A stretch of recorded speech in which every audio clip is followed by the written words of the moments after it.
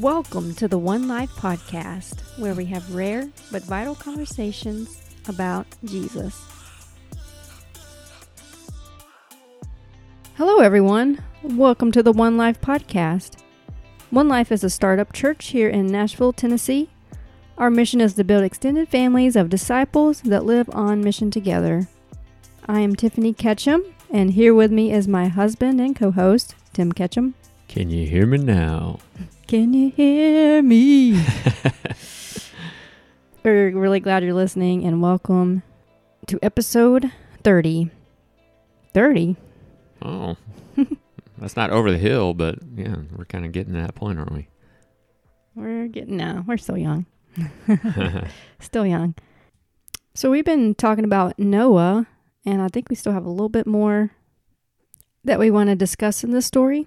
Yeah, so we're trying to pick up common themes in all these stories because there are threads that run through them, and we're going to get the back end of the story of Noah, which often gets overlooked because it's a little bit, shall we say, PG-13-ish, if you understand it properly. Yeah, it's definitely tricky to understand it properly. Mm-hmm. Oh, which, by the way, you may want to not listen to this again with the young gears around. So, because we are talking about Noah after the flood. So that's a good warning. I appreciate you putting that out there. Okay, so we're going to jump into the story where the flood has already ended. The ark has landed, most likely in Turkey, in Mount Ararat is what the traditional understanding is. And Noah and his family come out of the ark, and we're going to pick up where they're actually kind of living. So there's only 8 people, presumably there's only 8 people on the earth right now. It's sort of like this big reset. You know, ideally you're starting over. You have Noah, who's been walking with God, and God chose him because he was a righteous man. And you're thinking, man, this is going to get off to a great start. It's a fresh start. Fresh start, yeah. Let's see what happens. Okay, so we're in Genesis 9, and we're going to start in verse 20. Noah, a man of the soil, proceeded to plant a vineyard. When he drank from its wine, he became drunk and lay uncovered inside his tent. Ham, the father of Canaan, saw his father naked and told his 2 brothers outside. But Shem and Japheth took a garment and laid it across their shoulders. Then they walked in backward and covered their father's naked body. Their faces were turned the other way so that they would not see their father naked. When Noah awoke from his wine and found out what his youngest son had done to him, he said, "Cursed be Canaan, the lowest of slaves will he be to his brothers." He also said, "Praise be to the Lord, the God of Shem. May Canaan be the slave of Shem. May God extend Japheth's territory. May Japheth live in the tents of Shem, and may Canaan be the slave of Japheth." So this is a little confusing if you don't know what's going on. Yeah, it's partly due to translation, but it's also, there's what they call an idiom in the text. There's a phrase that is sort of like a more polite way of saying people had sex. And that phrase is uncovered the nakedness. And so if you go up into the book of Leviticus, for example, Leviticus chapter 20 and verse 17, it equates the concept of seeing someone's nakedness with actually uncovering their nakedness. And they're kind of used interchangeable there. And basically what it means is that you had sexual relations. But what's even more interesting is if you go back 2 chapters more in Leviticus, is to sleep with someone's wife, it actually says that you uncover the nakedness of the husband.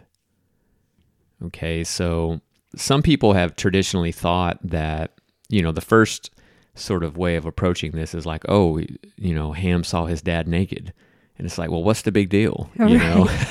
I mean, he left his tent door open and he forgot to shut it, Right. It's not something you would curse over. Yeah, you wouldn't curse somebody's kid over that, Another interpretation is that Ham went in and actually had sex with Noah, and that he raped his father when he was drunk. But if you do some further examination, like in the book of Leviticus, you realize really what's going on here is that Ham, think about it. There's 3 sons, and they're potentially the only 3 people on the earth, but there's a pecking order. There's the firstborn son, then there's the secondborn and thirdborn. And the firstborn is the one that receives the majority of the inheritance. And they also take on this sort of kingly role. And so what Ham is doing is he goes in while his father is drunk and actually rapes his mother. And what he's trying to do is he's trying to produce a seed that will trump the seed of his 2 brothers. And this is one of the reasons why when Noah figures out what happened, he curses Canaan and not Ham. Because Ham was actually trying to secure a royal bloodline for his family, and Canaan was going to be that bloodline. And Noah says, that's not happening. In fact, instead of Canaan being the primary firstborn son in this royal line, he's going to be a servant of his brother Japheth, and he's going to be a servant of his brother Shem.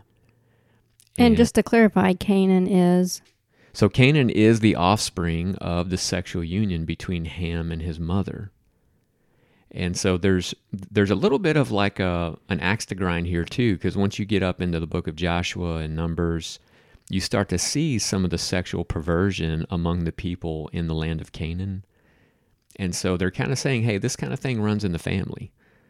The people that ended up settling in the area of Canaan, it sort of goes all the way back to Noah, that there's this sexual perversion that runs in the family. And if you know anything about family dynamics, once sexual perversion comes into a family, it does tend to perpetuate in that family. And sometimes it takes a really hard change in that family to stop that dysfunctional cycle from perpetuating in that family. The reason why we wanted to go over this story is that there's a common thread running through the book of Genesis, is that people are grabbing things. Okay, no pun intended here. People are seizing or going after things.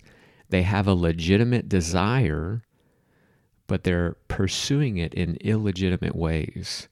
So, for example, Adam and Eve, they want to be like God, and they try to short-circuit the process and eat that fruit. They do it prematurely. Even in the story of, the flood, even though the watchers or the sons of God were the ones who initiated, they had to have a carrot out there. There was something that humans were seeking, that they entered into a partnership with them, and they pursued things in an illegitimate way that ended up corrupting them.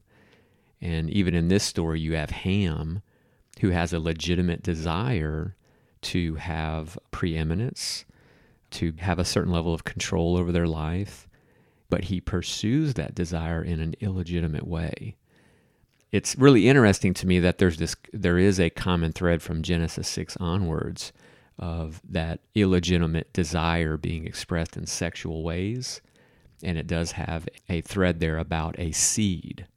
And this goes all the way back to Genesis 3 about this conflict between the seed of the serpent and the seed of the woman. And, human bodies are very much a part of this hostility and tension from Genesis 3 onward. Yeah, it's definitely true that things are passed on from generation to generation. And we see that even in the next chapter in Genesis 10 with the descendants of Ham and kind of how that keeps playing out. Yeah, Genesis 10 is really interesting because it actually traces the genealogy of Shem, Ham, and Japheth, and they list 70 nations that come out of them, 70 different people groups. But we do want to trace this line of Ham and get into this figure called Nimrod, because that's going to set us up for our next episode in our podcast. So we're going to start reading Genesis 10, starting with verse 6 and go through verse 12. The sons of Ham were Cush, Mizraim, which actually means Egypt, Put, and Canaan. The sons of Cush were Seba, Havilah, Sabta, Rama, and Sabteka, and the sons of Rama were Sheba and Dedan. And you're probably thinking, why are we reading this? We're going to have a quiz at the end. It is a little bit of filler. We're going to just keep moving. So the thing we want to just take note of here is that Ham has a son named Cush. And in verse 8, it says that Cush begot Nimrod. Now, this Nimrod figure is kind of cryptic, but, in the Hebrew language, they don't have vowels. They only have consonants. And the letters NMRD mean rebel. And so right off the bat, we're looking at somebody who was known for being rebellious. You say, well, who were they rebelling against? And it goes on to say that he began to be a mighty one on the earth. Now, this term mighty one is the word Gibor, and it's also used to describe the Nephilim in Genesis 6. And so the writer is wanting to create some association here. He's saying, look, this guy Nimrod is sort of walking in the footsteps of the events that took place in Genesis 6. There's some rebellion, there's some grabbing of power, there's some engaging and interacting with rebellious divine figures. So it's kind of a cluster of meaning that the writer is trying to get us to pay attention to here. In verse 9 it says, he was a mighty hunter before the Lord. Therefore it is said, like Nimrod, the mighty hunter before the Lord. Not only was he rebellious, but he was also very domineering. And it's not that he's hunting down caribou, okay? Mm-hmm. He's probably hunting people. He's probably a dictator. The fact that it says that he does this before the Lord, it kind of gives you that feel like he's just putting it in God's face. That he's very independent and he's kind of boastful in God's presence about his accomplishments. And in verse 10, it gets kind of even more interesting because he's not just a hunter, he's not just rebellious, but he's actually a city builder. It says the beginning of his kingdom was Babel, which is what we're going to talk about in our next episode. Erech, Akkad, and Calneh in the land of Shinar. Now, Shinar is the land of Mesopotamia. It's where the Tigris and Euphrates run. It's the Fertile Crescent. And so, essentially, what Nimrod does is he starts on the south end of the Fertile Crescent, and he starts building cities, and he goes northward. And then verse 11, it says, from that land he went to Assyria and built Nineveh, Rehoboth and and Calah, and Rezin between Nineveh and Calah, that is the principal city. Now, the thing I want to draw attention to here is in the story of Ham and the story of Nimrod, there's this common need. There's a legitimate desire to have an element of influence over your environment, a need to have a level of control. And in Nimrod's case, he was obviously had an entrepreneurial itch to scratch. Okay, but the common thread here is that the legitimate need is fulfilled and satisfied in an illegitimate way. This is something you're going to see throughout a lot of the narratives in Genesis, is there's something good underneath what's going on there because we're made in the image of God. So God says Adam and Eve are supposed to have dominion, but it's misdirected. The desires are misdirected. It's going to come up that, his first city that he founds, we're going to get a snapshot of what that looked like, and it's quite concerning what his agenda was in that area. And I think that's what we're talking about next week, right? That's right. Yeah, we're getting into the Tower of Babel next week, which was founded by Nimrod. Yeah, if you follow this closely, it's definitely a pretty serious level of corruption that is happening and that it's leading to. But I think for all honest, we have definitely had legitimate needs, things, desires, and we've tried to fill them in ways that are not including walking with God and not going about things the way that He has designed or the way He's leading us. So how does this relate to Jesus? How are we going to talk about Jesus in this particular scripture? Yeah, the passage that came to my mind was Jesus' temptation when he's in the wilderness, and the devil takes him up on top of a mountain and shows him all the kingdoms of the world. And he says, hey, if you just bow down and worship me, all these kingdoms will be yours. And, this is in Matthew 4:10. He says, away with you, Satan, for it is written, you shall worship the Lord your God, and him only shall you serve. And then the devil left him, and behold, angels came and ministered to him. We're fooling ourselves if we think Jesus didn't have a desire to control and to have a level of influence over his life. And he too had that innate desire to want to have dominion over things, people, or situations in his life. And it's a temptation that he had to resist. The beautiful thing about Jesus is that he only went after things in the way that the Father designed those things to be gone after. He only pursued his desire in ways that were legitimate. So this kind of boomerangs back to our next episode we're going to talk about, because Nimrod was seeking to be in contact and was seeking a stronger relationship with demonic forces to establish his kingdom. And here we have Jesus being offered this same pathway. If you just link up with me, then we can take this thing by force. And Jesus just flats out resists it. He doesn't fall for it. God definitely has a best path, a best way of doing things. And some of it is written, some of it is known and things that we can follow. And some of it is him speaking to us. Mm-hmm. But, thankfully Jesus came and showed us, hey, you can do this. There is a way to resist these temptations to get things early or to not walk in God's path. And if you do it, it's going to be much better. Yeah, well said.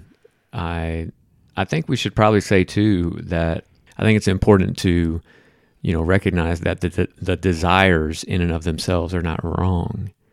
It's more about how we fulfill those desires. What is the chief object of our desire? And Jesus, of course, nailed it when he said, hey, you should only worship. The chief object of your desire should be the Lord your God. Yeah, is good. So we're going to wrap it up here. And we're talking about Babylon next week. Mm-hmm. The Tower of Babel, if you haven't picked up on that.